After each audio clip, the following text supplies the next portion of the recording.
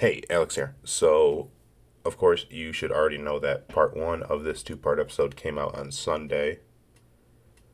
You are about to listen to part two, continuation of my discussion with Caleb about the NFL draft prospects that have come through the Maction. If you want to listen to the full uninterrupted episode and just want to listen to one whole hour of us talking instead of two 30-minute segments of us talking about the Mac prospects, go ahead and head over to patreon.com and check out the Patreon system that we have there. Throw me a few bucks a month. I'll let you listen to the full episode right now. And you can also get access to the show notes that we used for this episode. Really detailed and good stuff that there's some stuff on there that are written down that, doesn't make it on its way to the podcast. And that's kind of a running theme. So it's a good way to get some more information out of this Mac football podcast show that you might not otherwise be hearing on Sundays and Wednesdays. Okay, that's enough for me. I'm going to get back to the discussion. Thank you.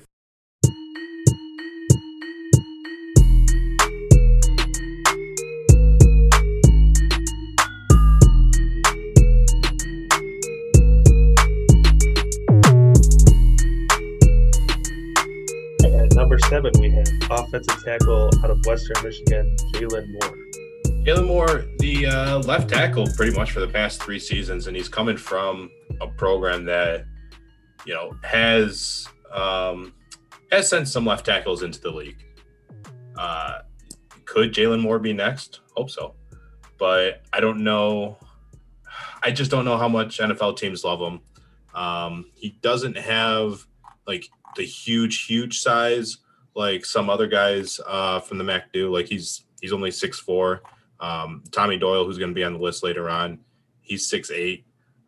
Jalen Moore's lighter than him by about 10 pounds. Pretty big hands though. Decent wingspan. I don't know how much of this can translate to the NFL, and I don't think he like dominated at the line of scrimmage all the time either. I think he won a lot of pass blocks. I think he did a good job run blocking a little bit, and he did see better competition than Doyle, the guy I just mentioned, just by playing in the West rather than the East. So I think that's going to help him out in a little bit. Yeah, he definitely wasn't like an elite tackle, and we're definitely not talking about him as like a day 2 tackle, something that we talked about with those other Western Michigan linemen that have made it to the NFL. So he's somewhere in that range where he's probably good enough and experienced enough in a system that's, that's had a track record of sending guys like him to the league. I don't know if he's at the top level of those guys, though. Sure. He's one of those. Okay, so for one, Western has had some very good offensive linemen. You think Taylor Moton go into the pros and guys that are bona fide NFL caliber prospects. And I think he's going to be in a position where he's going to be on the board in like the 7th round, and somebody might just like him enough that they're going to take a chance on him. I think that there's just as good a chance he's going to go undrafted, but he was at the Senior Bowl for a reason. Anybody who, makes it is invited to the Senior Bowl is well thought enough that could be a drafted prospect. He also helped himself at the Senior Bowl. So if anybody puts like just really high value on what they do there in those practices, then Moore's going to be a guy who really did help himself. Mm-hmm. We won't really know how much he helped himself in some coaches' eyes until we see if he climbs up the board to like a 6th round pick or something like that, 5th round pick maybe. I don't know where he's being projected. I think he's one of those guys who could go all over the place. He could go as high as a 5th round versus there's not an unlikely chance he'd be undrafted. So he's decently big dude, like Alex pointed out, not bigger than others like Tommy Doyle. And so I think the criticism I've seen is that he can be inconsistent at times. Like he is good enough in his pass sets and he has good foot speed, good foot movement, but he also just makes mistakes that you shouldn't make because you're going to get burned. If you're on the outside at any point in the NFL, you cannot like turn your body and just completely get burned on the edge. That's such a quick way to draw the ire of your coaching staff and just be like, bye-bye, not consistent enough. You're done. Right. So he in spots looks really, really good. An NFL player for sure in spots. And then other times you're like, well, I don't know if we really need to take the chance on a guy who makes a lot of mistakes like this too. So, fingers crossed for him. It would be cool to see another Western guy have success at the NFL level. He's had the type of coach. I don't know about all that. Listen, okay, just because you are a salty boy. We already got Dwayne Eskridge at number 1. Like, come on. I root for the biggest. I root for the Hogs, the Mac Hogs at the NFL level, my friend. Who's your favorite hog? Name my favorite hog. Yeah, who's your favorite hog right now? Max Sharping, but he's but he regressed this year, so hopefully he's better. It's phrasing. Are we not doing phrasing anymore?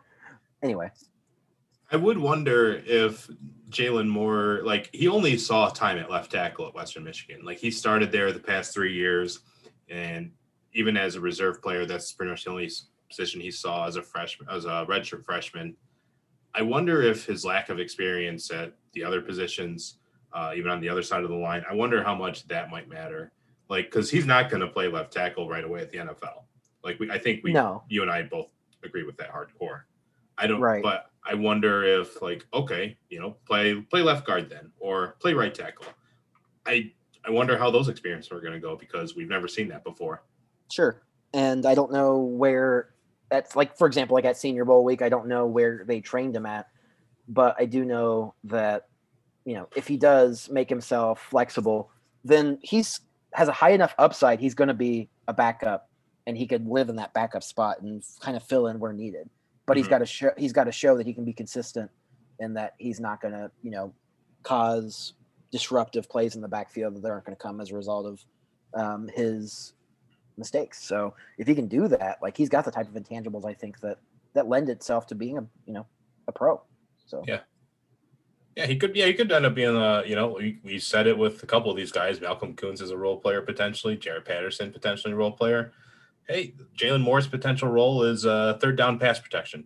Nothing wrong with that. I'd like to see it. Alex Wood, it's fine. All right, so speaking of big hogs, at number 8, we have offensive tackle Tommy Doyle out of Miami. Yeah, Tommy Doyle. He's good, man. For 2-time first team All-MAC. We should point out Jalen Moore was a 2-time second team All-MAC, but I don't know if people actually care about that in the draft process. Doyle, he's a guy that actually saw both sides of the line, played as a right tackle as a freshman and sophomore, starting left tackle as an upperclassman. Obviously has done pretty well for himself there. 6'8", 320. Doesn't bench as much as Jalen Moore, though. 24 on the bench. Jalen Moore had 27. Has a better broad jump, better 3-cone, so a little bit more versatility to his game, a little bit more side speed, I guess. Caleb, what are your thoughts on Doyle? I mean, with Doyle, he's one of those guys that has stuck around. Miami could have gone earlier and stayed time there, developed a little bit under another pretty good offensive line system, and guys that I think really he's the best, maybe the best prospect that the Red Hawks have had since Quentin Rollins, really. Yeah. And so I think I'm not too worried about the bench. Maybe other people are, but he's got a pretty long wingspan, and he's huge. He's going to endear himself to some coaches just on the fact of being, he's 6'8", and look at him. Look at that guy. Yeah, and he finishes blocks too, man. That's what I love to see. Yeah, as a guy that big and not necessarily as like downhill, like you wouldn't think he's just like that downhill blocker, but he does. He puts guys in the dirt. So you love that as a just looking at him on tape. So I think he's probably a right tackle in the NFL who could make his mark there, and I don't think that's a reach of any sort. He's decently athletic dude. He had a 33-inch vertical. It's pretty good for a 6'8", 300-pound guy. And like he's not a sprinter. He's not supposed to be. His cone drill, again, not great, but why does it need to be? So I think he's actually higher than some of these other guys we've mentioned too. Probably so far, and I think somebody should draft him. I think he's like the type of guy, unless you really think you can get him without drafting him. Say you're in the 7th round and you're like, I really don't anticipate anybody getting him. If you really want a lineman, go get Tommy Doyle. I think he has upside as a guy who could play decently well at that right tackle spot. So I want to see that. So somebody needs to go get him in the 7th round, I think. Yeah, I don't think he'll go undrafted. Like, I think he just seems like he's pretty smart. Like, he doesn't extend his arms like earlier than he needs to or too late very often. So he seems technically sound. Yeah, and like you said, Jesus Christ, like who needs to jump that high when you're that big? Like that is an insane vert. Like compared to Jalen Moore, he was at 30 and a half. Brett Cottrell, a center for Ohio, he was at 29. Let's compare him to a wide receiver that we've talked about. Antonio Nunn, same vertical as Antonio Nunn. Better vertical than Isaiah McCoy. Little bit under D. Eskridge. Jesus Christ, Antoine Davis, man, 38 inches. Yeah. How many better vertical than Jarrett Patterson? Dude, Tommy Doyle is not like a thick dude. Like he's only 315 pounds, 320 pounds. Maybe he's a little bit more since then. He's put on weight possibly, but I think he's probably going to play at the NFL level like 340. And not that he needs to put on a ton of weight, but he's just, it's probably going to help him a little bit. Mm-hmm. And watching a guy who moves decently well, finishes blocks at 6'8", 340. Dude, you got to make use of somebody like Tommy Doyle. So yeah. I really am excited to see where he ends up. And he would be one of only, I think there've been, reading an article from SI, it's like the 7th, he would be only like the 7th or 8th Miami Redhawk drafted since Roethlisberger. So I mentioned Quentin Rollins a second ago is maybe the most recent, like high caliber type Miami Redhawk in the pros. So I think Doyle could be that next guy, the type of guy who people actually recognize. Oh yeah, he's the guy from Miami. He's been pretty good. He's worked out well for us. I think that's where Doyle's headed. Yeah. So at number 9 we have cornerback Manny Rugamba out of Miami. Manny's pretty good, man. At first he was my favorite corner of the MAC heading into the draft class. At this point, it doesn't really matter. Like none of them are going to be like day 2 guys even. So, but Manny's pretty good. Physical guy, had like 85 tackles his first year starting with the Redhawks after he transferred from Iowa. Didn't have a lot of like passes defended, didn't have too many interceptions. I don't think he got beat a whole lot of times. I don't think that's the case there. But he's a big physical dude. I mostly think that his best way of making an NFL team is going to be on special teams.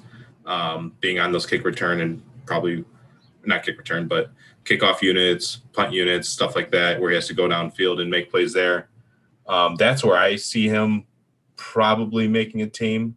Yeah, I mean, he's decently athletic enough, and he's the type of guy that compares decently well with wide receivers in terms of athleticism when he's lined up against somebody. But yeah, I do think special teams probably is where he's headed, and I think he's decently enough with his feet. Shuttle 3-cone type stuff is decent. He doesn't have blazing speed. He ran 4.74 and not particularly strong. Like, yeah, I mean, he's just got to be a guy who, frankly, just either has to be very limited snaps cornerback or special teams standout. And I don't really know that there's another angle for him to land on a roster. So I do think that he probably has some better features, better upside in some aspects than like Antonio Phillips does. But I also think Antonio Phillips had the potential to be like a more consistent type guy at cornerback than Rugamba. So I mean, looking at both of those guys, I don't think either one of them's drafted, but I do think that both of them have their own potential for landing somewhere where they can play. And I think for Rugamba, it's more special teams, and for Phillips, it's more actually playing cornerback. Yeah, because like out of those two, like when you see opposing offenses put the ball in the air as much as they do, I would expect Phillips to make better plays on those passes than Rugamba. But if we're talking about you have to go chase that guy downfield and make a hit on him, maybe Rugamba's that guy. I don't know, but Rugamba only had 10 reps on the bench press. Don't know what Antonio Phillips would do, so we can't really compare him there. But I was kind of surprised that you only put that up 10 times. I don't really know what the average is for not that so much worried with him in that respect. Yeah. Yeah. But like if that's where you're gonna make your plays, like if that's how you're gonna make your money in the league, I would hope like, okay, let's get your strength numbers up then. Yeah. All right. So finally at number 10, we have Isaiah McCoy out of Kent State. Caleb, do you think that now I said yes, and I'm still gonna stick with it.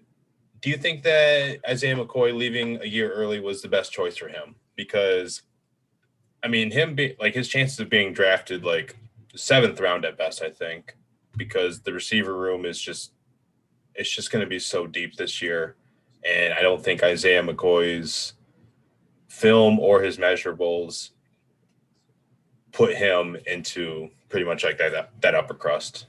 I think if you were looking at whether he should have gone or not, I don't know that he would have gotten a lot better on film, like in terms of showing things. Like maybe there's some blocking, maybe there's things he's worked on with route running. I don't know. He's the type of guy who, not to say that he can't run routes. He just, a lot of the time he didn't have to run crisp routes. He could use his athleticism, and some teams are going to see that and say, okay, we can work with that. And other times, maybe you wanted to see more demonstrations that he did things other than kind of like stop routes, comebacks, just go routes and posts. So there's really nothing wrong with him, I think, as a prospect. Like, he's not a poor prospect, but I don't think he's also shown other type of stuff that lends you to believe he's going to be a really well-functioning NFL wideout. And I think there are things that he has the potential to show that we probably haven't seen. And maybe he's better at those things than like I'm giving him credit for right now. So I don't know that another year would have helped him unless you were going to tell him, hey, the entire reason you're coming back here is so you can specifically get better at running routes, or specifically get better at something that somebody analyzed you as, not stellar at. So I don't really think he needed to stay another year. He achieved a lot, and if anything, now you just go pro. I really don't have a problem with him going pro this year. I don't think he needed to stay at all. Yeah, and it's hard for you or I to really judge like what's the most that he can actually learn out of that coaching staff. Like, maybe he maximized everything that he could have learning from those guys, and the other alternative to leaving Kent State and not going pro is hitting the transfer portal. Who's to say like that would have even been like a risk he wanted to take, like maybe he could have suffered at the next program. Maybe no program would have liked him at all to even get him on scholarship after that. So he's kind of hard to judge for those reasons. And kind of a lot of the reasons where kind of like, what do you think like his best thing is as a wide receiver though, Caleb? Is it like his size? Is it like his physicality? Like what do you think it is about McCoy that NFL teams will like first and, make those the reasons that they sign him for whatever reason? I think he creates separation pretty well. And that's not just a factor of not only speed, like, he seems to know how to use his body when getting down the field. And I think that type of potential is going to excite people. You see a guy who can get down the field relatively unimpeded, unless I'm missing something where like that's been graded poorly in him. Like, I think he does that better than a lot of athletic, longer type receivers. So maybe that's a product of the system and where the attention had to be paid to other receivers. I don't really know. I do think that as much success as he had at Kent State, he could have maybe showed out as a better pro prospect at other schools, but that doesn't mean this was the wrong place for him. He still had a ton of success. So I do think that people will see his ability to get down the field without being slowed too much as a reason to maybe draft him in the 7th or put him in your offense. So I think I wouldn't be completely surprised if he became a really productive pro receiver and like a wideout number 2, wideout number 3. I don't think that's far-fetched at all, but I could just as easily see him not really leaving a mark at all. So I think there's a wide range where Isaiah McCoy could be as a pro. Who has better hands, him or Antonio Nunn? Because I say Nunn. I think Nunn does.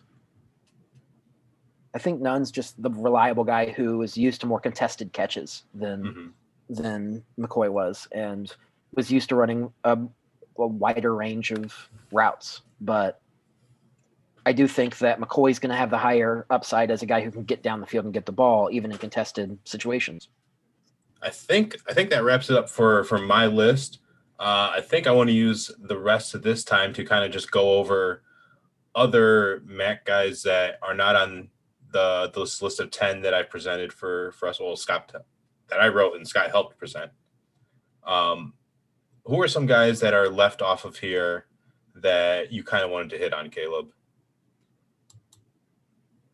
I think Daniel Crawford's the type of guy who I wouldn't anticipate him ever being like an NFL starter, but I think he can make a roster, and I don't think he's going to get drafted, but he's shown the ability after the catch to make plays, and I would be interested in him, and we can either talk about him or if I just want to move on to another prospect. No, I mean, you spent time with him as a beat reporter, so yeah. I want to hear more of your perspective on him. Yeah, I mean, he's got really good hands. He catches the ball. He is good after the play. He's good after contact. Doesn't go down super easily. He's got size. He really plays as a wide receiver type in a lot of ways. And I don't know how good he can be as a blocker. I don't see him as a starter. I think Quentin Morris is easily a better prospect. But I think he's the type of guy who actually could be in the league for a few years as a producer. Probably more as a backup, but there's really, again, no shame in that. Yeah. Other guys, Yeah, if he can definitely show that, he can run block too. I think there's packages he can find himself in. Maybe he won't be the reliable hands, the reliable hands at tight end that a team needs like a Quentin Morris would. But maybe he's, got the size and all that where he can be a reliable run blocker for some sort of team in a certain scheme. But yeah, I don't know. I mean, you spent more time with him, so you're a little bit more confident on him. I not so much, but I did like, when he was able to make plays, like he wasn't like afraid or all. He wasn't just like a deer in headlights, like with the ball in his hand and just like, oh, I'm a big guy downfield. What do I do with it? No, he seemed pretty competent and had an idea of what to do with it. So I'm with you on that front a little bit.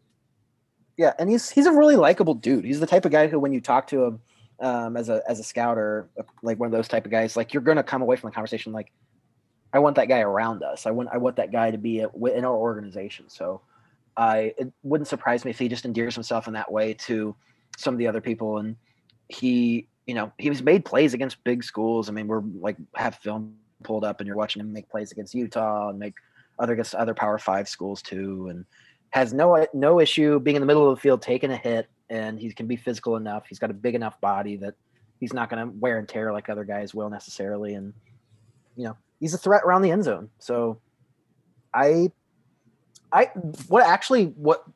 strongest feeling I have about him is that he should try his hand at the NFL and then he should just go to the CFL. Mm-hmm. I really think he actually could be a serviceable, productive CFL tight end type dude. I really would like to see that, probably more so than him even riding out time in the NFL for any significant time period. Right on. Another guy that you talked to, Coyote Awosika, had a really good bench press. He put 28 of them up. I think that's more than is that more than Penei Sewell? I don't know, pretty close. But he's not on my top 10. He's definitely a guy that definitely could be a 6th, maybe 7th round pick. Probably a priority undrafted free agent though. Mm-hmm. Really smart guy. I like the conversation you had with him because he's he sounds intelligent. I know his dad is a big deal down in Congo. What's your feeling with Awosika? So for one, his intelligence is going to be his best factor. He's going to go into a film room or a meeting room and be able to pick up on stuff and communicate things effectively to other guys. I think he actually even he's like a business marketing type guy, and maybe his future long term isn't even in football, but he's the type of guy I'd love to see as a coach and being surrounded in the program for years to come. So, he's got decent size. He's actually not too big as you look at a guy at 307. It's weird to think of a guy that's 300 pounds and say, well, they're not really all that big. Well, he kind of is one of those guys, but he's been in a system where they run block super heavily. He has played on the outside more, but is going to move inside for sure. It's just there's really no scenario where they're going to ask him to significantly play tackle spots. And some of his like measurable stuff, like hurdle, like cut or shuttle type stuff, not super impressive. But his strength isn't really in those types of intangibles anyway. It's more in like what he's got between his head and the run blocking he's exhibited over the years. So I don't really know if I think he's been projected for a while as an actual drafted pick, but it wouldn't surprise me if people looked at his numbers and said, like we'll pass. We'll go the undrafted route if we really want to. But like he is again, like Crawford, the type of guy, like I want him in my organization. If there's a spot for him, I want it. I want him there. I think last guy that wasn't on our list that I kind of want to brush on late here, this Antoine Davis, receiver from Ball State. I've seen some conversations, like I remember an offhand, like a Philadelphia Eagles blog was hoping for Davis in the 5th round. This was months ago. Wow. But, this is a guy that even they were talking about because, he can make some plays. He can fly out there. Doesn't have the best measurables, doesn't have the best speed out there. But he was productive. He was looked upon in this Ball State offense a lot. And he was the recipient of a lot of really good and necessary intermediate throws from Drew Plitt. Where do you see Antoine Davis landing in all of this? Because he's someone where he's got decent enough film to say, like, maybe early day 3, mid day 3, somewhere in that range, or priority undrafted free agent, somewhere in between there. But where do you see Davis? To me, he's just been a weird prospect, like, for this entire time. His body type screams running back. Yes. Like, he doesn't even look like an NFL wide receiver. That doesn't mean he's not going to find a spot to, play in the middle of the field or be a tool around the end zone, which I think is actually where he could be successful. He, looking at his intangibles aren't great, except you look at his vertical and he's got a 38-inch vertical. And that's kind of ridiculous. But I also think it kind of falls in line with, like, he's just like a stacked, like, little muscle dude. Yeah. And he's got powerful legs. He doesn't have the bench numbers, but like his lower body strength is good. That's going to work out for him, hopefully, in terms of like health and longevity, and the ability to get up and make plays in situations, like, hopefully can make a difference for him. But I don't know, like nothing he does wows me, but he is a playmaker. So somebody's going to see him and say, okay, let's get him on the roster and see what he can do, or get him into camp and see what he's capable of. Maybe he's one of those guys that once he's actually in a pro offense and like the options are more specifically tailored to what his skill set are, maybe he's going to be really productive. I really don't know. I don't have like some projection of him in my head as like some really high succeeding NFL player. Nah. But I also think that because of what he brings to the table in terms of vert and pass catching ability in the middle of the field, around the end zone, that, he might find a spot and really excel there. Maybe he should find an offense that demands him to use that 38-inch vertical all the time. Like, jump over that safety and then catch it. That's where we're going to throw it. It's like, but he doesn't, because he doesn't have the speed to like. No, yeah, that's the weird part. He doesn't have the speed, but he has the hops. He has powerful legs, but he does not, even with short arms, doesn't have powerful shoulder and chest. He's such an enigma. He's so weird. Yeah. And I feel like that's almost like the sparkle in his like draft profile is, you're like, this guy's a weird prospect. I like that. Let's give him a shot. I feel like that's actually his strength. Yeah, we don't know what we're getting, but neither do the defenses we're facing. Let's take them. I feel like that's the most exciting part about him entirely. So sure, like, somebody go get him. Another guy, best of the rest, I kind of want to bring up quickly. Former MAC player Tony Poljan went from Central's quarterback to Central's all-MAC tight end. to a tight end in UVA during a pandemic season. I've done mock drafts with my Lions where I would trade back and pick up picks at like the end in like the 200 to 230 range, and that's where I would waste them on Tony Poljan. That's kind of what I'm hoping for him. I mean, Tony Poljan's honestly the type of guy I haven't really thought of in like a year and a half or two. Well, yeah, I mean, he's been out of sight, out of mind. I get it. Yeah. So, I don't know that I have much to say other than he's just a big dude. Maybe they'll see like, oh, this is the type of growth he's made in 2 years. We can work with that, and maybe that's his upside. But I don't know. Did you know his dad is like apparently like important to CMU football history? Like, is in the record books for being like a all badass offensive lineman. No, I had no idea. I just found that out like a couple days ago, honestly. Look at you blowing air up the butt of the Right. Central guy.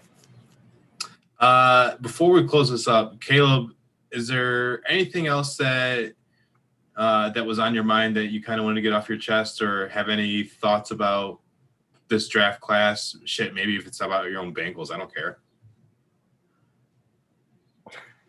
I mean, looking at anybody else, I think Brett Cottrell is the type of guy from Ohio. Ohio's actually had some guys make camps, and yeah, he's another guy that is probably going to make somebody like at least get into a training camp or something. So I'd be interested to see where he lands, and then otherwise, I mean, there's still even other guys I feel like I'm going to look at and be like, oh, I bet he could make something, or something could happen there, but nobody that really sticks out immediately. So.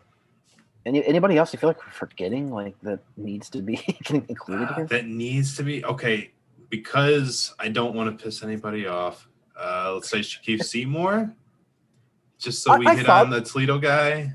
But I thought about that. I just don't see it. Like, he doesn't have the high. Like, he's a bigger dude. He doesn't have the. Well, his measurables really aren't. There's nothing like super impressive about his measurables. He's like Terry Swanson 2.0, and Terry Swanson didn't even make it. And he's bigger, and he's thicker than Terry Swanson was too. Yeah. So, I mean, just no. I mean, maybe he's a third on the depth chart type running back or something. He's another guy that, he's not going to have any type of significant time there. So, I swear, I feel like we're forgetting someone. This always happens. David Moore, the only quarterback. That's who we're forgetting. I don't know if we're really actually forgetting. I mean, but like he only played like the 1 year at Central. The 4 games at Central, really. I still don't know what the heck his skill set is. Like, I don't know what he's good at because we didn't see him. Yeah. Yeah. Do you know what David Moore's good at? I don't think he fumbled a snap, so I think he's good. He's reliable at that. Wow. Yeah, it's not like he was the most efficient when we saw him either. It was like 57% passer. I don't know. The ball looks nice when it comes out of his hands, though. That's about it. There's like 400 guys in America that I could say that about. Is that lefty bias? Is that what it is?